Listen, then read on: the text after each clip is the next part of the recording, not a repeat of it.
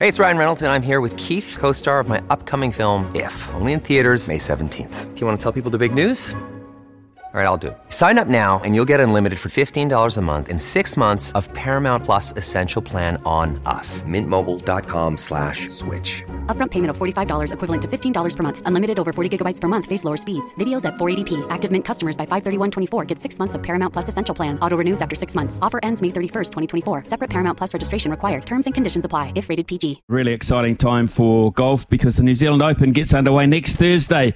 For the first time since 2020 at the beautiful Millbrook course. A couple of courses involved there. Headlined, of course, this year by Stephen Alker and Daniel Hillier, a couple of our own very accomplished golfers. Plenty of other Kiwis vying for the honour of winning their home championship, along with the defending champion, of course, Australia's Brad Kennedy. Plus, there's the Pro-Am ambassadors, including Mr. McCullum, Mr. Dagg, Mr. Wilson, Mr. Fleming, and many, many others as well. It's a stacked roster, and Tournament Chairman John Hart joins us this morning. Good morning, John. Thanks for your time. Morning, Smithy. How are you? I'm really good. Thanks, John. And this time next week, you'll be well and truly into your second round. I mean, all of us, about a month ago, we were thinking it's quite a long way off. Boy, time flies. Yes, it certainly does, and it's exciting, obviously, to have the Open back in play because we had those 2 years of cancellation and a lot of disappointment. So everyone's looking forward to this week, next week immensely. Yeah, John, and during that time of inactivity, you've actually been able to hold on to your sponsors who have been faithful to you, of course, but you've also been able to increase the prize money to a very healthy and generous $1.65 million with $297K going to the winner. That's pretty good in itself.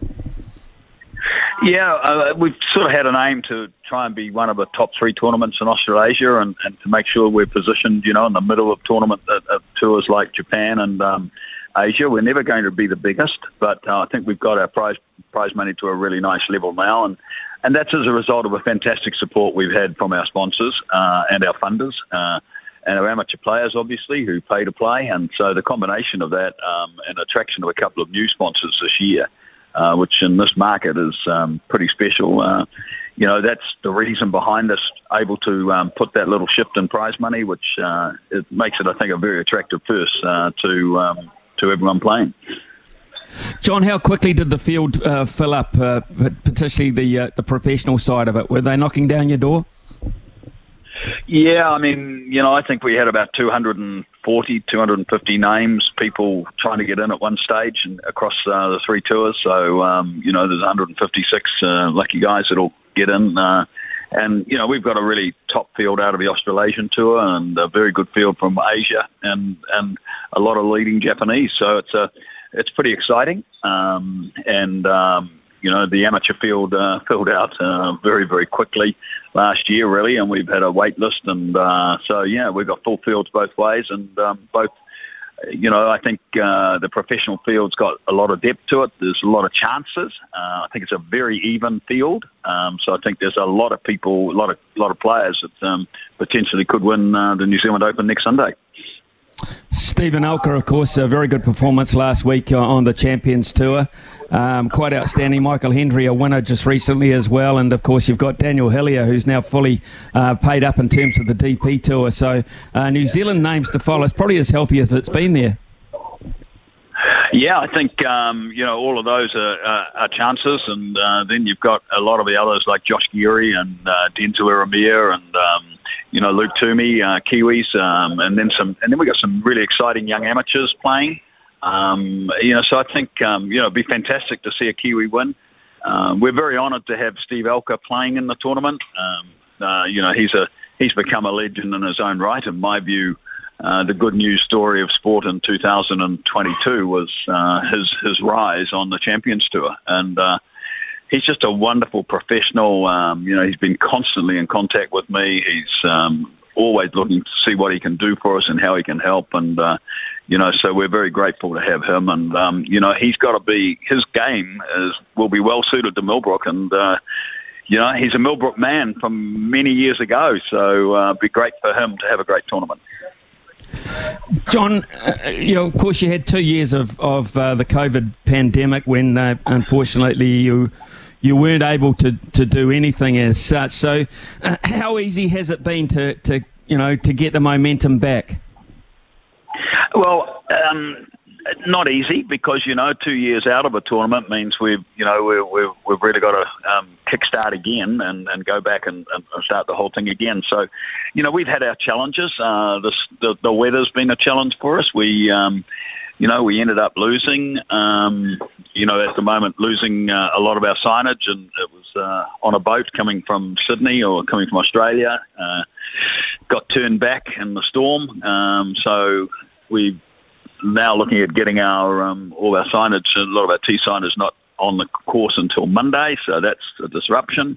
So there's always little things that that we've got to work with to fix. But generally, we've got a very enthusiastic team. They're desperate to get back down there, and I'm very lucky to have such a great team of people working with me in the Open, and we're all geared up to hopefully deliver a great performance, a great tournament again. Well, it's going to showcase Millbrook again, John, but this time Millbrook with a difference, some new holes, and 2 courses to consider. Yeah, and that's exciting. I mean, that's something new for the event. The new 9 at Millbrook is exciting, up at the top of the hill. So that's fantastic. Some great viewing and some really good holes. So I think the players, it'll be a challenge for them. It's exciting that we've got the whole tournament on the one site. That's great for the players who are living on the, are accommodated on the site. It's logistically helpful. And luckily, we've still got the Hills involved, which is good because the Hills becomes our Saturday tournament after the cut on the Friday. As you know, we have a sort of a one-day event for the pros and amateurs that miss the cut, and that's a fantastic day. And now we're playing that at the Hills this year. So the Hills are still involved as they have been intimately, for the 10 years since we started the tournament in 2012. Couple of great concepts here. Tell us a wee bit about the hole-in-one prize. That's outstanding. Yeah, that's new and it's different. Millbrook on the weekend of this tournament next week, Millbrook actually celebrate their 30th year of the Ishii family celebrate their 30th year of ownership of Millbrook. And they decided they wanted to do something special as a prize for the 18th hole. The 18th hole is the par 3 is our finishing hole. And so they put up a prize of a week's holiday for 30 years for anyone that managed to get the hole in one. And if there are 2 people get one, well, they'll have 15 years. And so I think it's a really unique and different prize, and it helps us also showcase Millbrook and their fantastic contribution to the New Zealand Open. The Millbrook have been, as our underwriters, have been just fantastic. Imagine the last 2 years they've had to carry very heavy losses, and they have stood solid behind us, and we're very lucky to have them as our underwriters, and they're playing their part by putting up this prize. I mean, I think it's very unique and it's very different. It's a hell of a prize, I can tell you that. 30 years, it's an astonishing prize. John, the amateur side of it, which is, obviously the $1 million plus $1.65 million, plus there's a $50,000 fund towards the amateur side of things as well thrown in there. I just wonder, how do you go about, is it easy to attract the amateur side of it? Is it, do you get people again knocking down your doors for that? Yeah, well, the amateurs, the amateurs pay $15,000 to play, and that gives them, all of the functions and events and all those things in the game. So it's a really important element of our funding. And look, we've been run over with people wanting to play in the event, and we had a wait list at one stage of 40 or 50. So. And the great thing about our amateur group now, Smithy, is that it's 50% international, 50% New Zealand. So we're getting a lot of international visitors, a lot of senior businessmen coming and playing, and the benefit of that is immense because it gets them interested in New Zealand. Some of them have invested in New Zealand, some of them buying property in New Zealand, and so it opens doors and showcases the country. So the amateur field is integral. I mean, the success of this tournament no doubt has been the Pro-Am format, which people questioned initially. I mean, obviously, we're the only national open that's played in a Pro-Am format, but it's become part of the success of the event, and the pros now really have wrapped their arms around it. They enjoy it, and, really the amateur component of the New Zealand Open, I think, is integral to its success and to its continuity. John, I remember when we sporadically did some cricket coverage down there in Queenstown. We got rave feedback on the spectacle of Queenstown and the surrounding mountains, etc. by itself. So you've got quite extensive television coverage of this.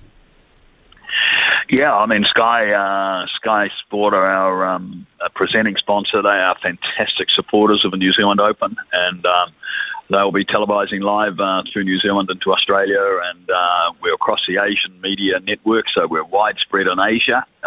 So it's got an significant international audience, and of course 4 days live in New Zealand. So it's a fantastic way to promote the country, and that's why one of the reasons government have been investors in the event, because they see the return they get in terms of the exposure they get through television, tourism, but also, as I said earlier, the exposure they're getting through senior businessmen from around the world coming to Queenstown. And, showing Queenstown to the world is pretty impressive because, in my view, it's, New Zealand's tourism mecca, and it's got so much to offer. You getting a chance to play yourself, John? Yeah, I'm down to play. I normally only make the first 2 days, Smithy. I don't. Yeah, once I got through, I think. I don't know how. I enjoy it, and I'm playing this year with Denzel Aramia, so I'm looking forward to playing with Denzel.